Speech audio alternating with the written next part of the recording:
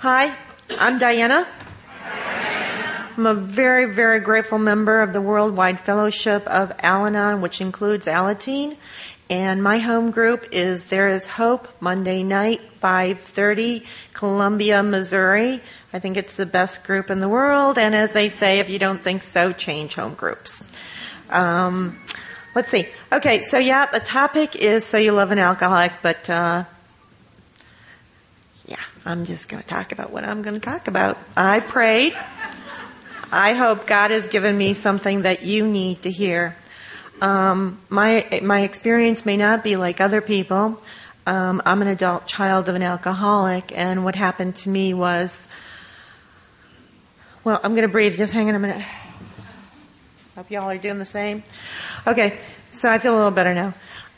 What happened to me was I did not come gently into this good program. My first meeting was in 1985. Don't get all excited. I just thought those people were very strange. And then I started dating an alcoholic in about 1993, and then I married him a couple months later. So I started going to meetings because I wanted to be the good girlfriend wife. And I just thought you people were just really interesting. So I call that my tourist plan. And then we had a little problem at home, and I got to go and visit the authorities at the jail. And that's where I took my first step, and it was a big relief. And what I learned was Al-Anon was a huge relief for me. I did not come in loving an alcoholic. I came in hating. I had burned really past hate. I'd gone to loathing. I'd gone to planning her demise. I had gone to thinking about, if you run them over and back up and you do it again, is that once? Or that's what I had done. I had just become so furious with my mother. She never acted right. And so what happened was when I washed up in Al-Anon, you guys took me in and you let me use the F word as many times as I felt like. Years later, I would have a sponsee, and she said it was scary to her that they said when she was new, she reminded them of me. I said, yeah, it's scary to me too.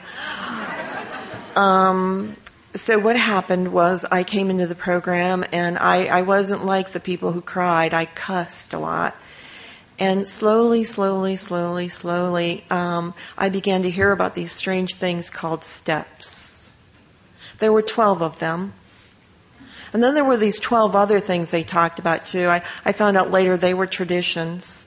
We weren't up to the concepts. I guess they knew I couldn't handle 3 sets of 12. And then what happened was I wasn't going to do those stinking steps because I'd noticed that 4th one, and that was real pesky. And what happened was there was a woman who always would come up in the meeting, a woman. Now, I really had basically no use for women. You were either A, competition, or B, my mom. So really, I had cut you all loose a long time ago. And God, I had thrown him away because he was definitely not doing things the way I told him. He was useless to me. So what happened was there was this woman, and she would come up to me and she would ask me how I was. And then I would tell her. And she would listen a long time. And somehow I got her phone number or something, and I would phone her, and I never actually figured out you could do it differently than this is how I did it. I would call when I was doing the elephant cry. I don't know if you guys do that or not. This is how I did it. I'll move away from the mic. I would do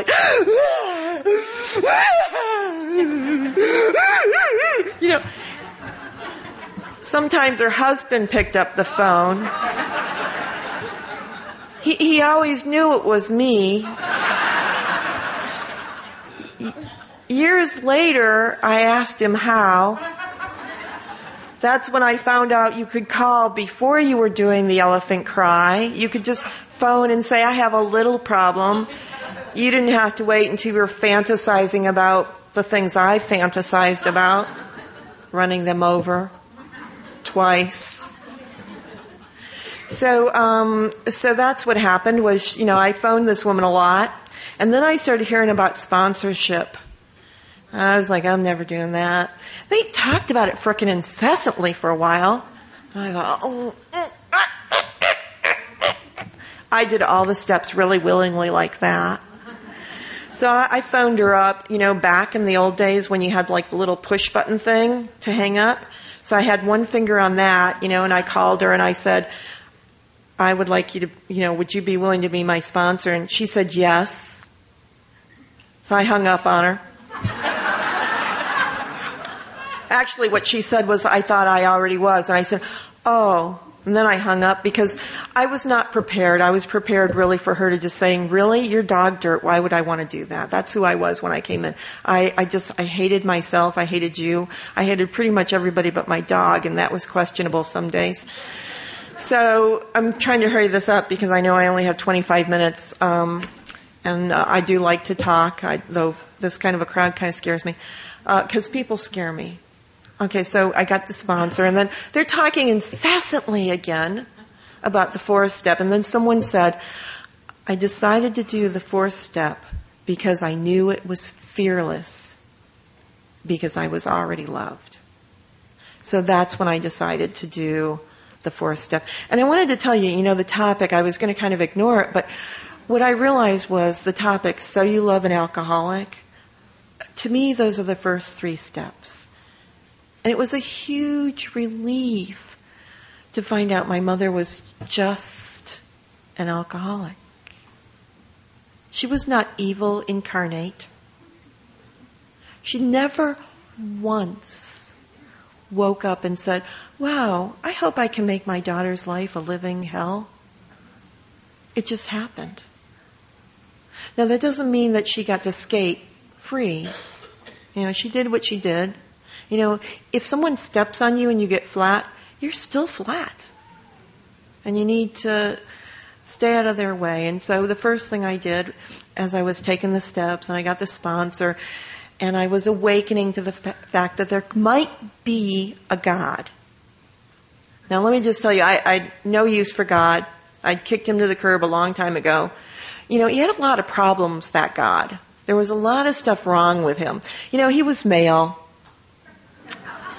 He was annoying. He was in churches where people said stuff I didn't like. And so, I had the sponsor, and I was calling her.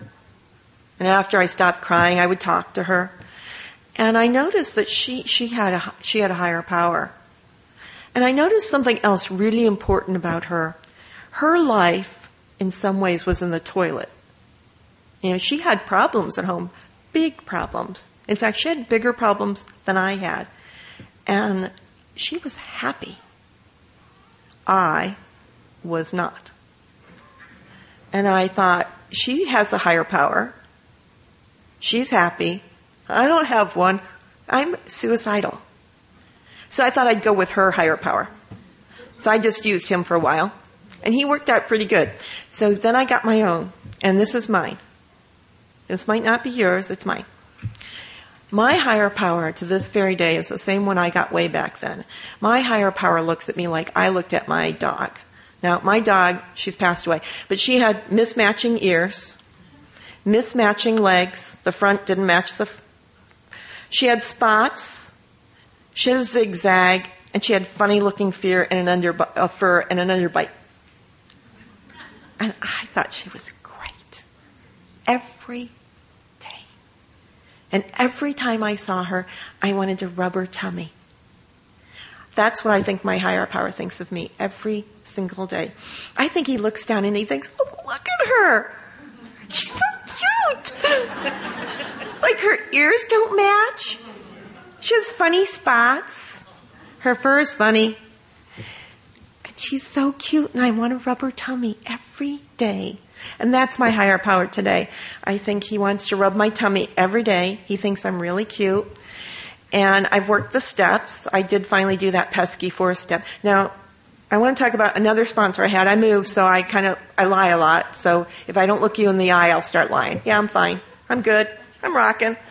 So, I knew I would lie like that. If I didn't have a sponsor I could see in the eye. I got a new sponsor when I moved. And one day she said to me, we're doing your 5th step on Friday. Now, this was back in the day when we memorized our sponsors' phone numbers. Remember that? And I was like, I didn't know I could have phoned her and said no, because I was really lucky. I was real stupid when I came in the program, luckily for me. Real dumb. Like, I didn't know until 5 or 6 years in the program, my husband shared with me that he had sponsees that didn't do what he told them. And I was like, whoa, you can do that? And he's like, what? And I said, you could not do what they tell you to do? He's like, yeah, they do it all the time. I'm like, oh, I didn't know that. I was so lucky I did not know that. So if you don't need to know that, don't pay attention to this part. So I had that sponsor who said I was doing my 5th step on Friday. I didn't know I could phone her and say no, I wasn't, so I did. So I worked the rest of the steps because of that. My sponsor would do really annoying little things like, we're going to talk about this step on Tuesday. I'd be like, oh, okay. Because I didn't know I could say no. So let's bring it back to my mom. So what happened was Al-Anon taught me how to love in very concrete ways. The first thing I did was I stopped using bad language with my mother. I stopped telling her to F off. That was a huge improvement in our relationship. When I was not spiritually fit, I stopped taking her calls. If I was not spiritually fit, I didn't pick up the phone. I just didn't do it. I stopped hanging up on her. I stopped yelling at her. I would love to tell you that I stopped thinking she was cuckoo, but I didn't. But I stopped telling her she was cuckoo, and that was a huge improvement. And I discovered in the 5th tradition that it talked about working our steps, extending love and understanding to the friends and families of alcoholics, and she was one, and compassion to the alcoholic. And so I learned very concrete things that were very helpful. And I did finally learn to love my mother in a way that I thought was truly kind and loving. As a matter of fact, my mother later developed dementia, and the last thing that my mother and I said to each other, well, what she said was, she said, I said to her, Mom, I love you. And this was in one of the very last, well, it was the last lucid moment my mother and I had together. My mother's dementia was very severe and very rapid. And she looked at me and she said, you do? I said, yeah. And she said, I love you too. And that was the last thing that my mother and I said to each other. And I'm very grateful for that, because that could not have happened without Al-Anon. So I had a plan when I came up here. When I came up here, I just wanted to mention 3 things, seriously. I just wanted to make sure that I mentioned a higher power, because I did not have one when I came to Al-Anon, and I have one today. I wanted to mention the steps. The steps are the steps to recovery. We do have one big promise. The 12th step says, having had a spiritual awakening as the result of working these steps. It doesn't say having had a spiritual awakening as coming to a lot of meetings. I do go to a lot of meetings. It doesn't say having had a spiritual awakening as the result of holding social events, which I'm known for. It doesn't say having had a spiritual awakening as the result of having sponsor or sponsee. It says having had a spiritual awakening as a result of working these steps. So I have done that. And then mentioning having a sponsor. As I said, I did not really come up with like a person, my mom, I couldn't trust her really. Because she was an alcoholic and she couldn't trust herself. I learned later that probably my mother was not an alcoholic, but was probably affected by alcoholism in some other way, and that probably my father was an alcoholic as well. It's kind of fuzzy, and they've both passed on, and really, how do you ask them anyway? Hey, are you one of those? So I wanted to mention having a sponsor, and that has been huge for me. she is someone that I can trust. Now, sometimes I don't have the courage to speak up with her the way that I should, and I'm working on that. I'm definitely still a work in progress. Yeah, those were the three things I wanted to talk about. Having a higher power, working the steps, having a sponsor, and the fact that Al-Anon has saved my life. I do believe that had it not been for Al-Anon, I would be dead today, because I was doing things with people I had no business doing them with. I was doing things I had no business doing, and I was going to places I should never go. I was putting my life in danger. And I came to Al-Anon a broken, hate-filled, self-hating, loathing child. And today I have 21 years, and I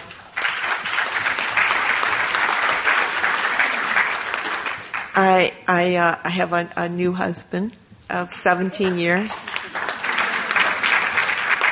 And we have a beautiful interactive relationship that I could not have had I not learned how to do the things that you have taught me to do. And for that I'm very grateful. And I'm grateful that the last thing I said to my mother when she was in her own mind was that I loved her. So I hope that my higher power has put something in my mouth that you needed to hear. I'm only up here because I was going through a phase of saying yes to a lot of things. I thought I'd be more open to life and enjoying it. I know it was crazy. But anyway, so thank you for being here, and thank you for having for letting me have the honor of speaking to you today. Thanks.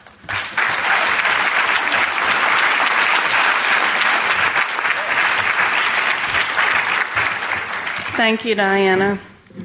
I can relate to that, to your story myself, because when I came in, I pretty much came in kicking and screaming, and I loathed the alcoholic in my life too. So, our next speaker is Holly S. from Ogden, Utah.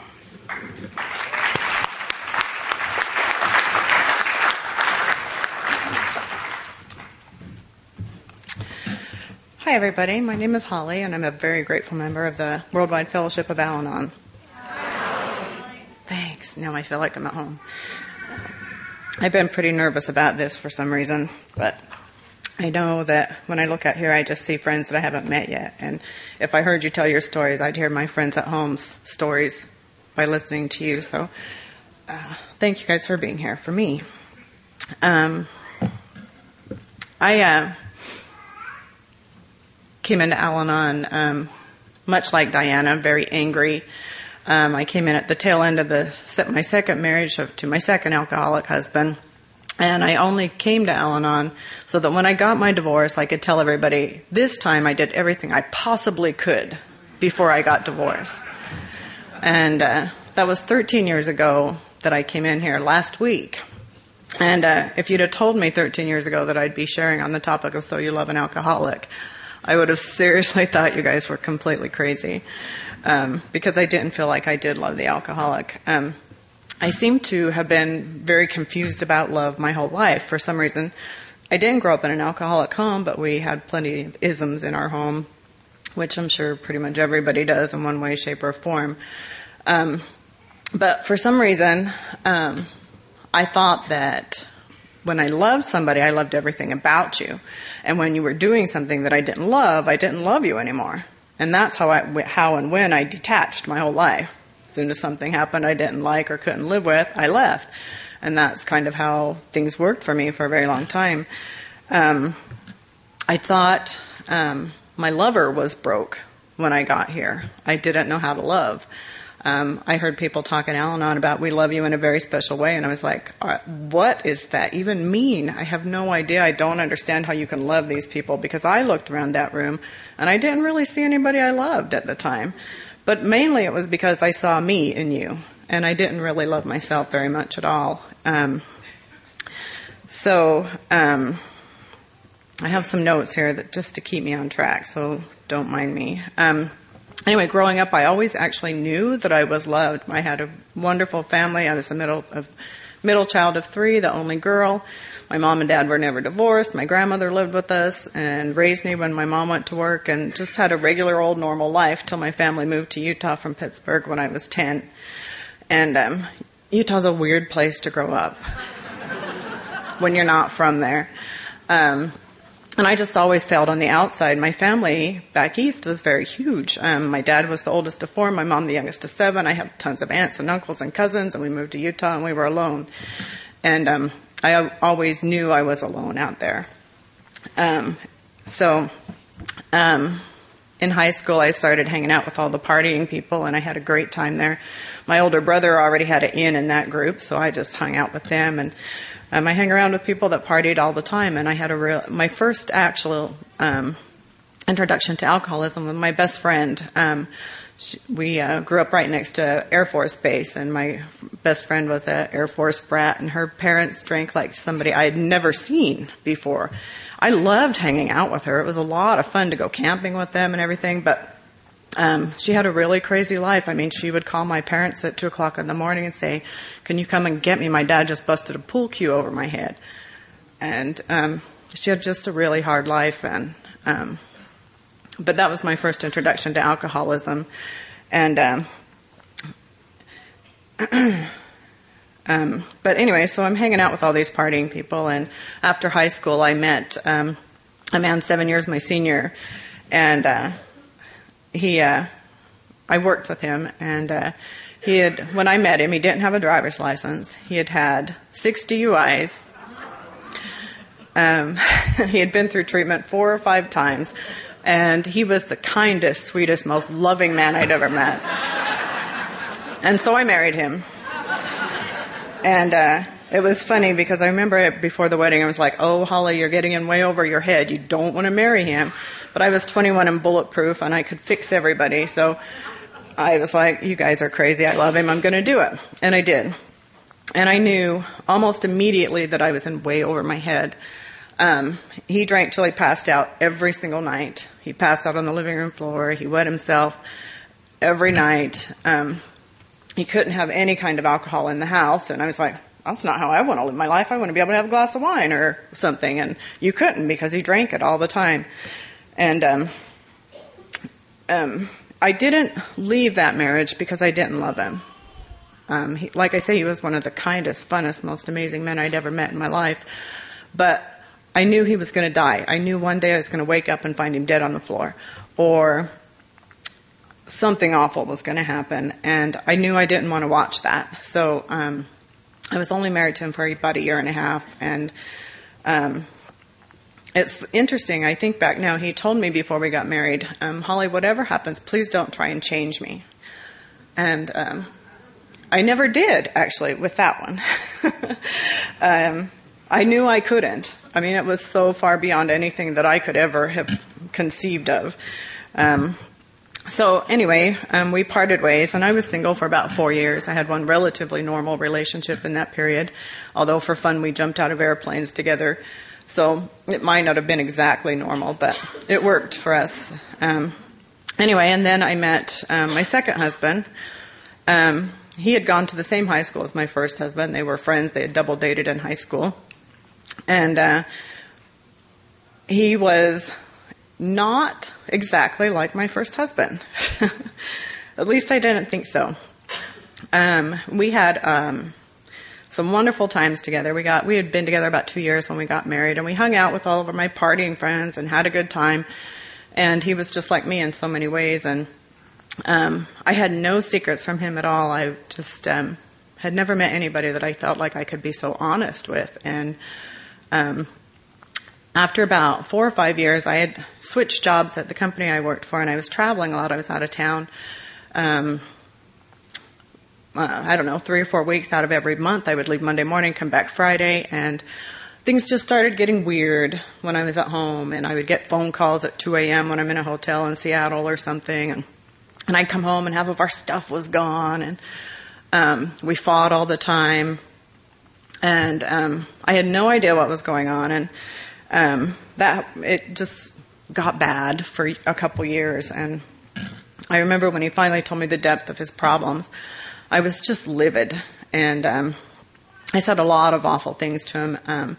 But one thing that I did is I learned in my family that guilt and belittling and things of that nature are good ways to control people. And so I was going to belittle him and control him and be so hard on him and point out the error of his ways that he'll want to change. I don't know why that did not work, because I was really good at it. I had had a great teacher in my mother, and it didn't work. Things just kept getting worse. Surprise, when you treat somebody like they're garbage, that you don't get a good response. Anyway, I had been going to see a therapist, and he was in and out of treatment a couple times. And after the third therapist told me that I needed Al-Anon, I finally decided I would come to Al-Anon. And like I said before, I hated it. I sat there in the room, and my friends now, they tease me when they see a newcomer come in and sit there with their arms crossed and their leg just kicking like that. They go, "Look, there's you." Because I did that for a really long time. Nobody would sit next to me. They were afraid they were going to get kicked. So I was going to Al-Anon for a little while, and things were not getting better at home. And in that period, my ex-husband died from the disease of alcoholism, and I had always known he would. But I went to his funeral, and after the funeral, it occurred to me that just like I couldn't have watched him die, I didn't want to watch the man I was currently married to die either. And shortly after that, we separated, and we separated, but he was there still all the time for a couple months, and things just kept going downhill even further once we were separated. But in the meanwhile, I got involved, got a sponsor, started working the steps, and I got involved in a step study group. And my husband and I didn't see each other for like 4 months. Didn't see each other, didn't talk to each other, anything for this period. And I was involved with a small group that worked our steps together, and I learned so much about myself. I learned that mostly the most important thing back then that I learned was that alcoholism was a disease. I had no idea that he had a disease, and that why I was so conflicted over everything was that I still loved the person, but I hated the disease. I hated the behaviors that were coming out because of the disease, but that there was still somebody in there that I absolutely loved with all my heart. I felt a lot of remorse for that when I found out that it was a disease that he had, because they likened it to diabetes. If he had diabetes, would you have changed? Yeah, for sure I would have changed. Would I have belittled him? Absolutely not. And I decided I needed to be willing to change as well, not really for him, but because he was out of the house. I was still just a miserable, horrible person alone in that house.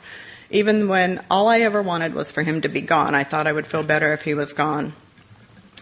I think back to when I first started, and I remember being just so miserable and didn't think there was any way out for us, that I didn't care. The only way I thought things could get better is if somebody died, and I didn't care if it was him or me. And anyway, I learned a lot of stuff going to Al-Anon. I was probably going to 5 or 6 meetings a week at that point. And I would go to open AA meetings, and I would hear stories in there that would break my heart. And I'd go home, and I'd think about him, and I'd still want to kill him. But my heart bled for the people that suffered from the same problem that he did, and told the same stories that I knew he would be telling if he was there to tell them. And so I did learn to have some compassion for the alcoholics in my life. I also learned that I was so judgmental. I remember when I was doing my steps 2 and 3 and trying to find my relationship with my higher power. Like Diana said earlier about, how my higher power loved me and didn't judge me. And I thought, how amazing that is possible, and that somebody is like that to me. They don't judge me, and what business is it of me to judge this other person that I love, or anybody else for that matter? It's not my business to be their judge and jury. My business is to be the best human being I can be and love people. And if they're doing something I can't love, I can detach from that and not own that, but I can still love the person. And letting go of my judgments. And one of the biggest pieces to that, to me, was the slogan, or whatever you want to call it, "But for the grace of God go I." Because one thing I've learned, I hung out with partying people my whole life, and one thing I learned in Al-Anon is, I did my fair share of drinking too, but in Al-Anon I did learn that I was going to do those things anyways, whether I was drinking or not. And I did most of the things that I did that I'm ashamed of sober, but I think if things had gone a little bit different, I could have got us into these rooms in a different way if things didn't pan out the way they did. And, so it really is not my business to judge another person and their behavior. My sponsor, so we'd been separated, let me back up. We'd been separated about 4 or 5 months, and my husband had a job opportunity come, and he needed to move back in our area, and he couldn't find a place. And I'm like, well, you can stay here until you find a place. And instantly I was filled with terror. And I called my sponsor, and I said, I don't know, if this is a good idea.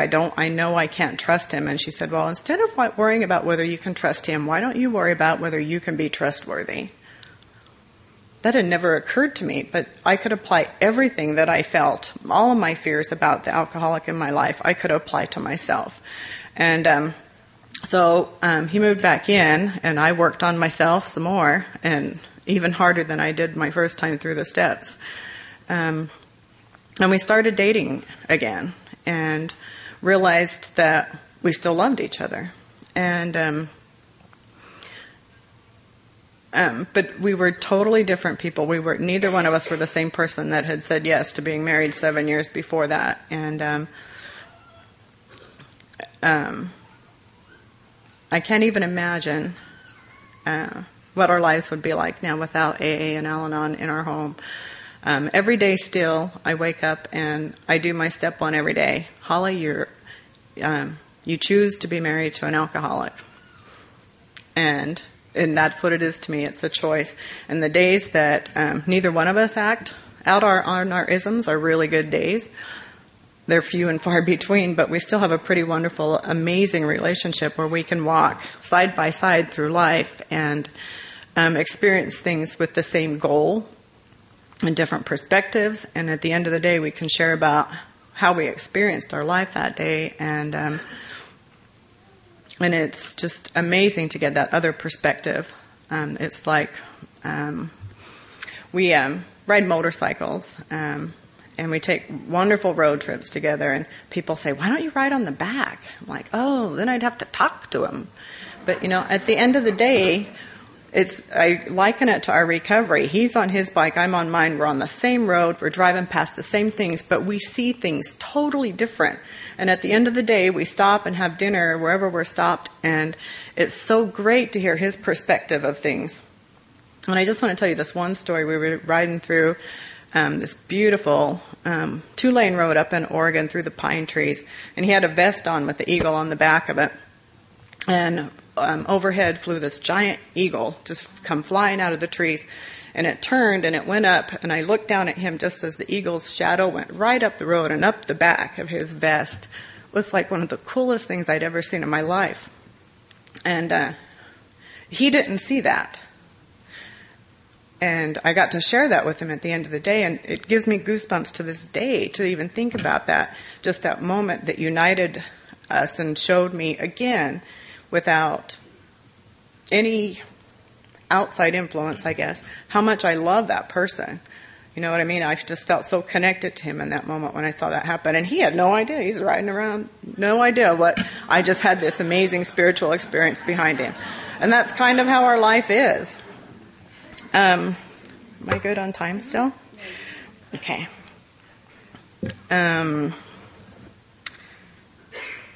So I wanted to talk to you a little bit about Tradition 5, which when I first heard Tradition 5, I hated it. It talked about giving understanding and encouragement to the alcoholic, and I had none of that to give at the time. And it's kind of interesting even to this day. Anytime we're in a meeting together and that one's read, and my husband looks at me like, really? Because apparently I'm not very good at showing that, which is kind of funny. One non-conference approved literature that my sponsor asked me to read once was a book about different ways people express love, and we are completely and utterly different in that way. I mean, mine is acts of service. That's how I express my love. I don't fold his socks and underwear because I like it. I fold it because I love him. And his way of expressing love is different, you know. And it just makes me laugh sometimes that I need to get out of my comfort zone to let him know that I do love and appreciate him. And that's not easy for me, even to this day. Now we've been married 18 years, and it's still difficult for me to express love in a way that he can appreciate. But it's something that I work on all the time. It's really important to me that he knows that I do love and care about him.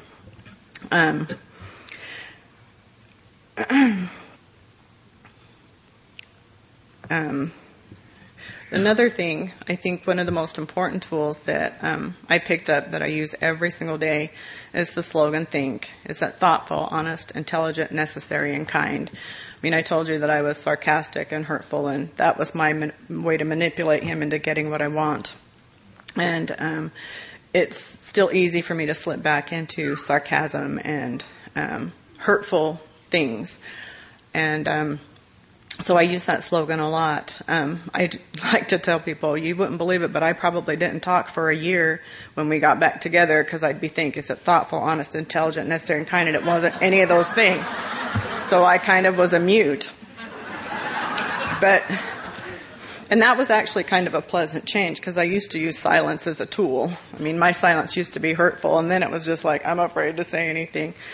That makes me remember my first New Year's in recovery. We were separated. I spent my New Year's alone at the house, and I read the page in our book that talks about, we have this brand new year full of empty pages and nothing, we can fill them with whatever we want. And I was thinking, I haven't hurt anybody yet this year. I haven't done anything I need to make amends for. I didn't leave my house for 3 days because I didn't want to have to go and screw everything up. I had a perfect year for 3 days. But that I still struggle with that slogan, think. But today I struggle with the necessary part. Because sometimes I think I take how important is it a little bit too far. But I wonder if what I'm feeling or what I'm thinking is really important. Is it necessary? And my rule now is if it keeps me awake 2 nights in a row, it's probably necessary and I probably need to say something about it.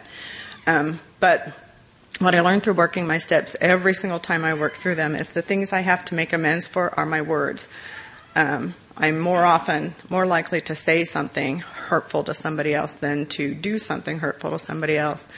And so I try to choose my words very carefully, especially when it's something important to me. And I'm not really very good at that on a one-on-one level, which is pretty good because my husband is. And anytime I have to say something really important to him, it's usually in bed at night in the dark when I don't have to see his face. That's how I made my first amends to him, and it's probably how I made pretty much every major one since then. But I do know today that what I have to say and what I feel is necessary for me to share. And when I'm in doubt nowadays about that, I close my eyes for a minute and pretend I'm in an Al-Anon meeting. Because in an Al-Anon meeting, I know what's appropriate to say. I know what's the right thing to say for me. And the bottom line is pretty much any situation I'm in could qualify as an Al-Anon meeting. I don't hang around with anybody who isn't either an alcoholic or in love with an alcoholic or know an alcoholic. And so Al-Anon's taught me how to behave with other people, and I am so grateful for that.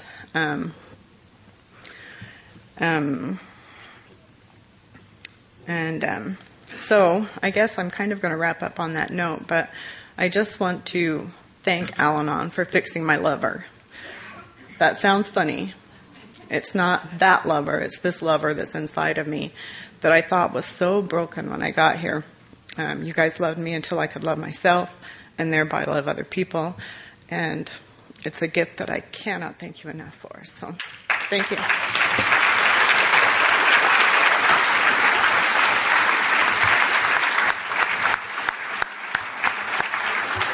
Thank you, Holly. We have one more speaker, and before I announce the speaker, I wanted to mention, when I went to introduce Holly, I said that I could relate to Diana because I loathe the alcoholic in my life. Well, we just made 24 years of marriage, so I actually love him, not loathe him. So our next speaker is Chris B., and Chris is from Colgate, Wisconsin.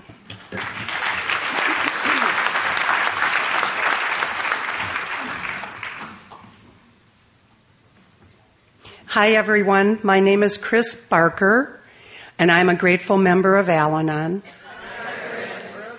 My Al-Anon birthday is March 1st, 1974, and I'm from Colgate, Wisconsin. I want to give you just a little bit of background about myself, but first, before I forget, the topic is So You Love an Alcoholic. And when I got that email, and it said, So You Love an Alcoholic, I thought, yeah. But what do you want me to talk about? And so I've given a lot of thought about that. I want to start with just a little background about myself. I'm the oldest of three. I came from a relatively normal family, and by that I mean there was no alcoholic drinking in my family. My father did not drink at all. The doctor had told him when he had some health issues, maybe even before I was born, that he should quit drinking, so he did. And my mother rarely drank. She was definitely a social drinker, and the bulk of my family's social life was extended family. So when my husband said to me, Chris, I'm an alcoholic and I need help, the only thing that I could say to him was, well, then you better get some, because I had no clue. I knew absolutely, the only thing I knew about alcoholism was when we were dating, we had seen The Days of Wine and Roses. And that looked pretty grim. And that wasn't where we were at that point in our lives. So at any rate, the person that went to Al-Anon, me, I went because my husband called AA, and they had someone call him, and that person offered to pick him up and take him to a meeting and told him that there was a group for spouses. And so my husband said to me, would you like to come along? And I said, sure. I mean, if he wanted to quit drinking, and there was something I could do to help, I was willing to go along. And I say it that way because I had not heard of Al-Anon. And so we went to our first meeting. And this couple picked us up. They seemed very nice. They took us to one of the local churches. We went down in the basement, and the AAs went in the door on the left, and the Al-Anons went in the door on the right. And it felt good to be there. The atmosphere was happy. People were smiling and laughing. And I was curious. I knew I needed some help because I had a lot of difficulty sleeping. And I certainly wasn't the mother to our two little girls that I wanted to be. One of the things that I do remember about that first meeting was that they said to me, you let the AAs take care of him, and Al-Anon will take care of you. And it felt good to be told that there was something or someone that was willing to take care of me. Because I really felt like I'd been trying to do it all myself. I really didn't understand what I was dealing with. It seemed like no matter what I tried, he still went out and drank. And the other thing about me at that time in my life was I was very angry with my higher power. I had prayed for certain things to happen or not happen, and I'd not gotten the answers I was seeking. And so I was angry. I was still going to church, but I had stopped praying. And so in those early years in the program, I listened. I listened a lot to what people had to say about their higher power. And I slowly began to form a new perception of what I believed to be that same higher power. And so as I did this, I was able to work steps 1, 2, and 3. And I read all the literature. Easy Does It was just beyond my comprehension. I wanted it all and I wanted it now. So at any rate, I got involved head over heels in the program. The group I went to had a lot of pluses. It was convenient, wasn't far away. We went together. We could get a babysitter. It was kind of our night out. The same people were there pretty much every week. And so I stayed with that group for quite a while because, it seemed to be serving my purpose. I was working the steps, reading the literature, learning the slogans. I can remember at one point, one of the gals in the meeting said that there was a conference, and it was in the area, and that we should go. And I thought, well, that sounds nice. And I waited for my spouse to say something, which he didn't. So, I kind of let it drop. And the other thing, I'm not here to tell my husband's story, but I do need to say that for the first 2.5 years that we were in our respective programs, he did not achieve lasting sobriety. And this was discouraging to me, but one of the things that I really got from Al-Anon was hope. Hope that things would get better. And eventually, they did. He got serious about the program. He was going to a lot of meetings. And it did stick, let's say. And that was good. That's really what I've been waiting for. I mean, in a lot of ways. And but there was one thing that I had not expected, and that was, he was gone a lot. He'd come home from work, he'd have dinner, he'd take a nap on the couch, and then he was off to a meeting. And if he wasn't napping, he was on the phone with somebody or other. And I really felt left out. And so I shared that at a meeting one night, and one of the gals said, "Have you shared this with Ron?" I was like, "No." "Well, you might want to think about that." So I did. I went home and I shared it with him. By this time, he was going to a different meeting on Monday night. And basically he said, "Well, you got a good group there. I'm sure that they will help you work that out." And my heart kind of sank in a way because it definitely wasn't what I was looking for, but it was the answer that I needed to hear because my feelings were not his responsibility. At this point, the fact that I knew I felt left out was huge progress. One of the things that I really lost track of in the drinking years was my feelings, other than anger. So anyways, I found that just by sharing it with someone at the group and with him, that it did help. And that was the beginning of my learning about my feelings. Somewhere along that time, I met some people from, some spouses of some of the people that Ron was going to meetings with, and they invited me to go to a different Al-Anon meeting.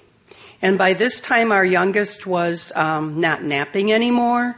This was a daytime group. They had a babysitter. So I went. And I liked it. One of the things that kept coming up at this new meeting that I was going to was sponsorship. I was not aware that Al-Anons needed sponsors. It was never discussed in that first group I went to.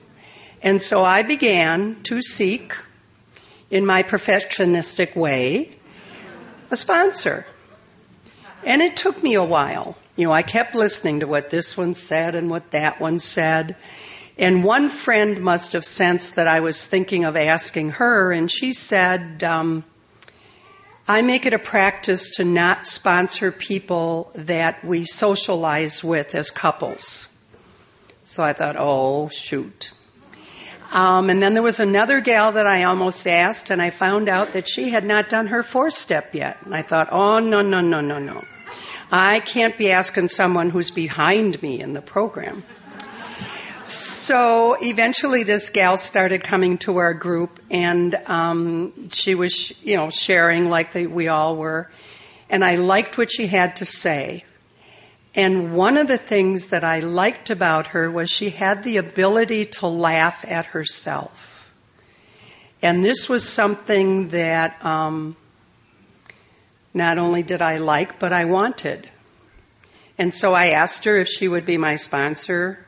And what we would do after the meeting is we would chat in the parking lot, various groups of us. So anyway, she said, oh, yes, and she gave me a big hug. I was like, yay. So at any rate, I, continued on with my program, but now I had a sponsor. It was kind of interesting. My sponsor had 4 children. We had 2. Our oldest was the same age as her youngest. And so it seemed like when it came to my girls, if I had questions, there really wasn't anything that my girls were up to that one of her kids hadn't gotten into. And, she never really told me what to do. She shared what worked for her. And so at any rate, that was really neat. Until our oldest was 17, and we'd been having a lot of problems with her. She was skipping out of school, just a lot of issues. And I kind of thought it was depression. We went into family counseling. Everybody was opening up and sharing except her.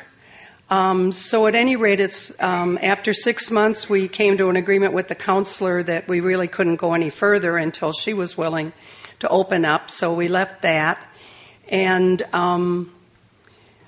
months later, she came to me and she said, Mom, I'm pregnant.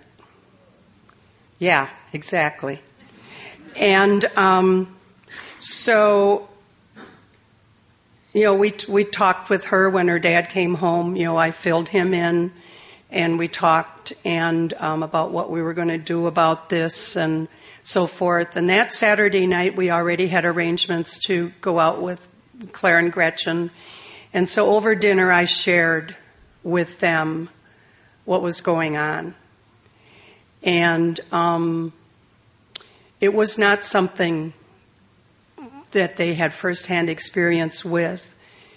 But what they did have is they cared, and they weren't afraid to show that they cared. I can remember my sponsor telling me, because my thought was, what did I do wrong? What did I not teach this kid that she, got pregnant in high school. And one of the things that was shared with me was that I had set a good example and that I certainly had done the best that I could. And that's really kind of what I try to do today in every situation. To go forward a little bit, 5 years ago, I got a phone call from my surgeon. I had had another biopsy, and this one was breast cancer. And once again, my sponsor had gone through it before me. Not once, but she was going through it for the second time. She was about 5 months ahead of me. And so I asked her, would she be my mentor? And she agreed. And she once again was very helpful.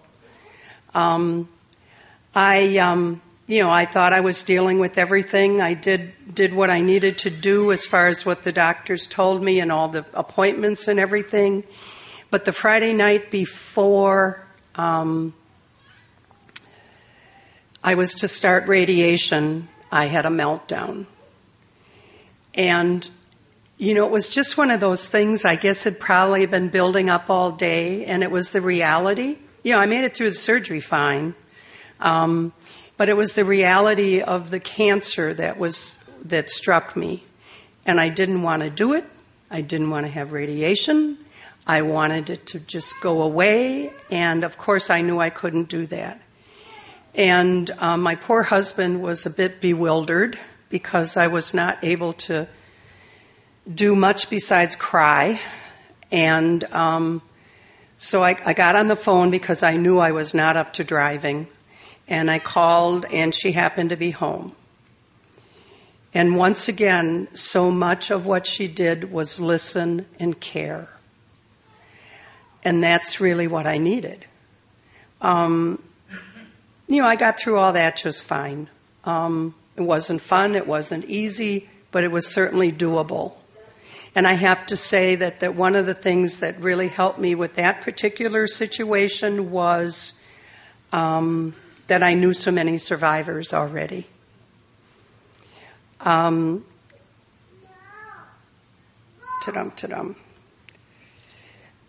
would like to kind of share on a couple other topics. I told you it's not my goal to share my husband's story.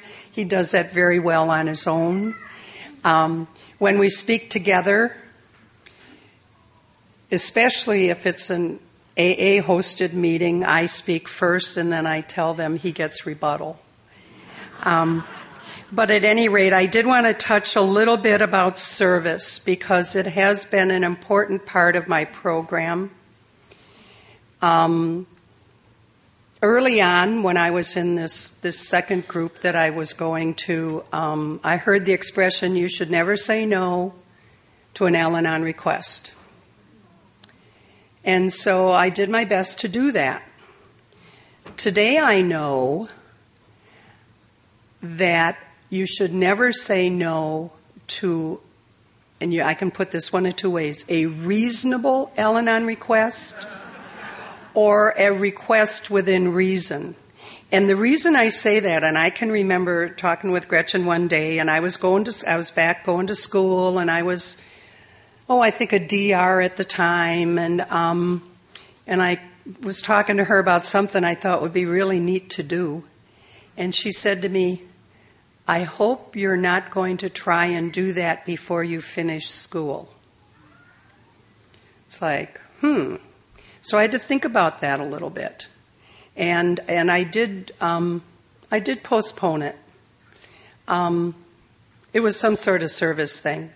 But I have to say that service, and I started with service in the group, speaking, setting up, leading a meeting, sponsorship, and then I expanded to beyond the group. I started as GR, and then I was DR.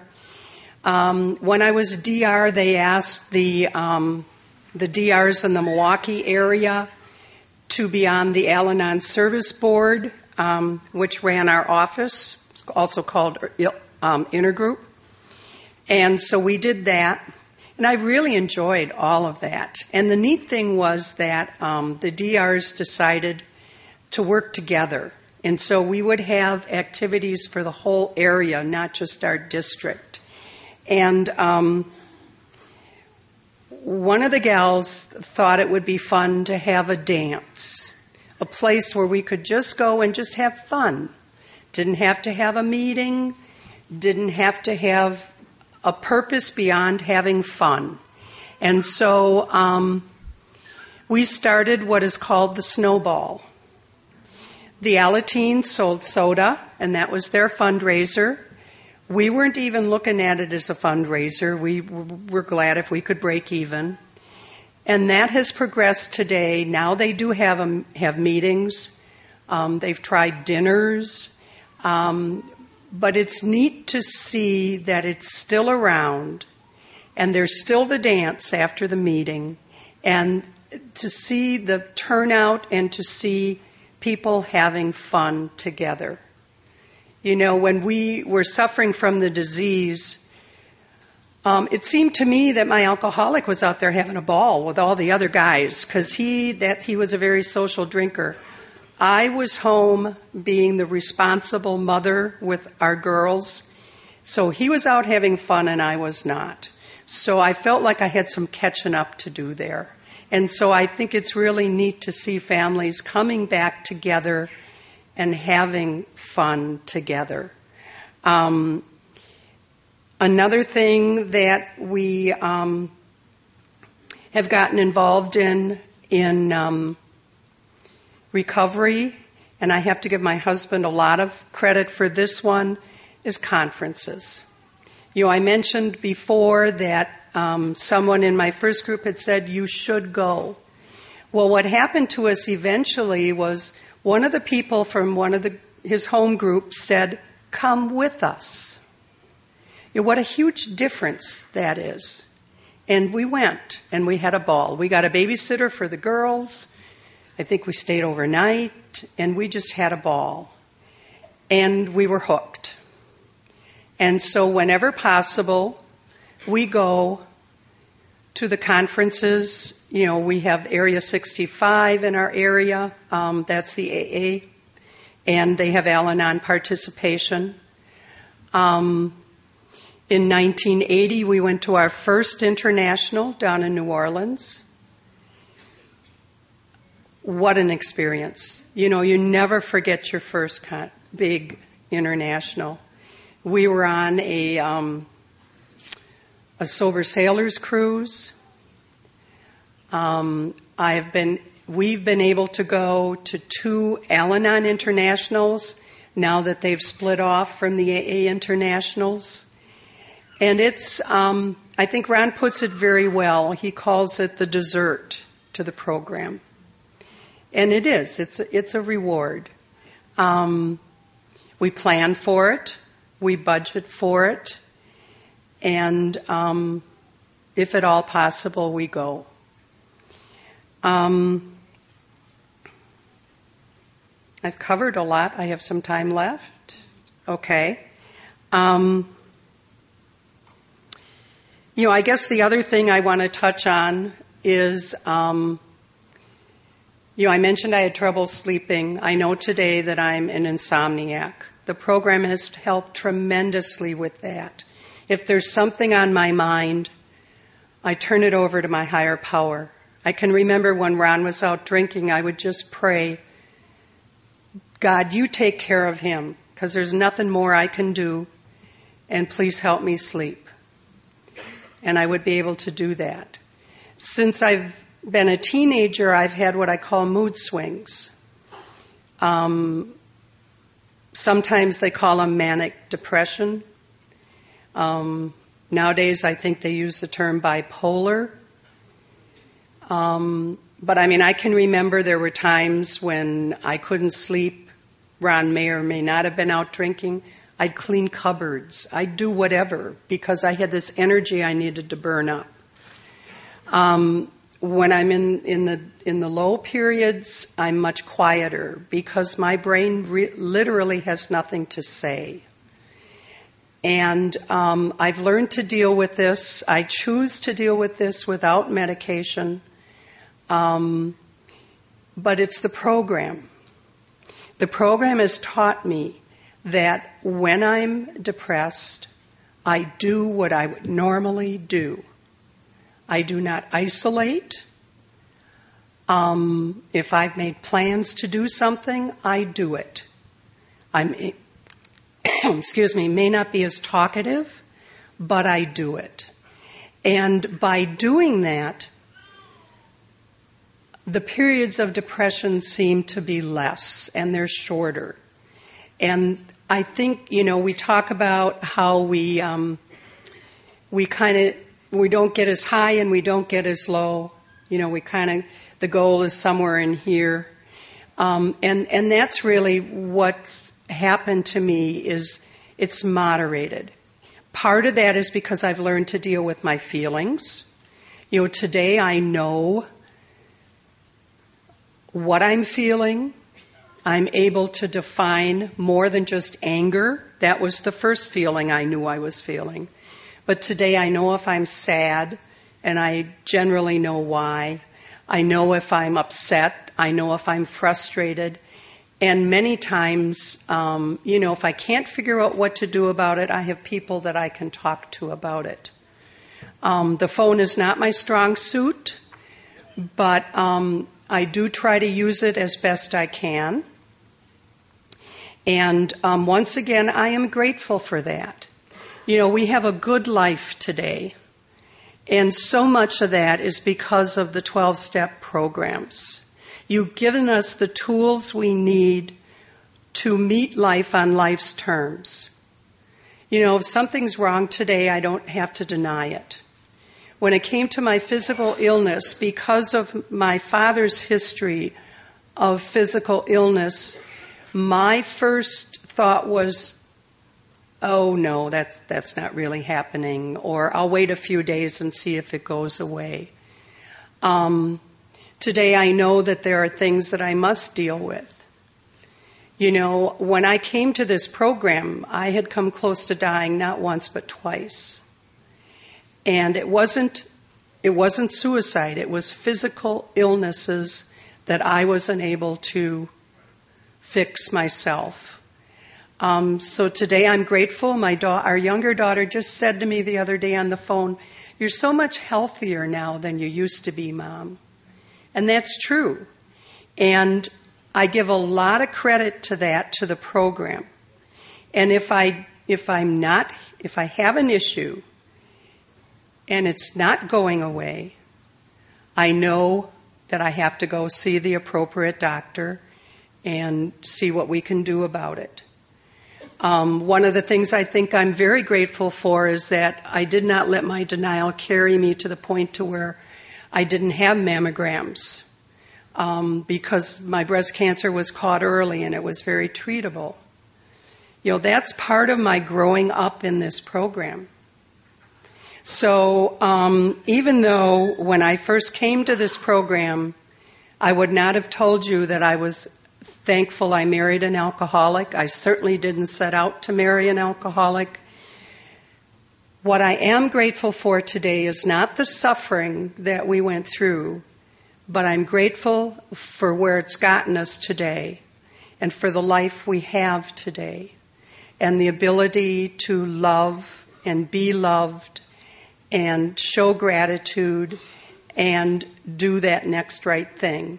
And I give the program a lot of credit. I also give my higher power a lot of credit. And so with that, I thank you all, and happy 4th of July.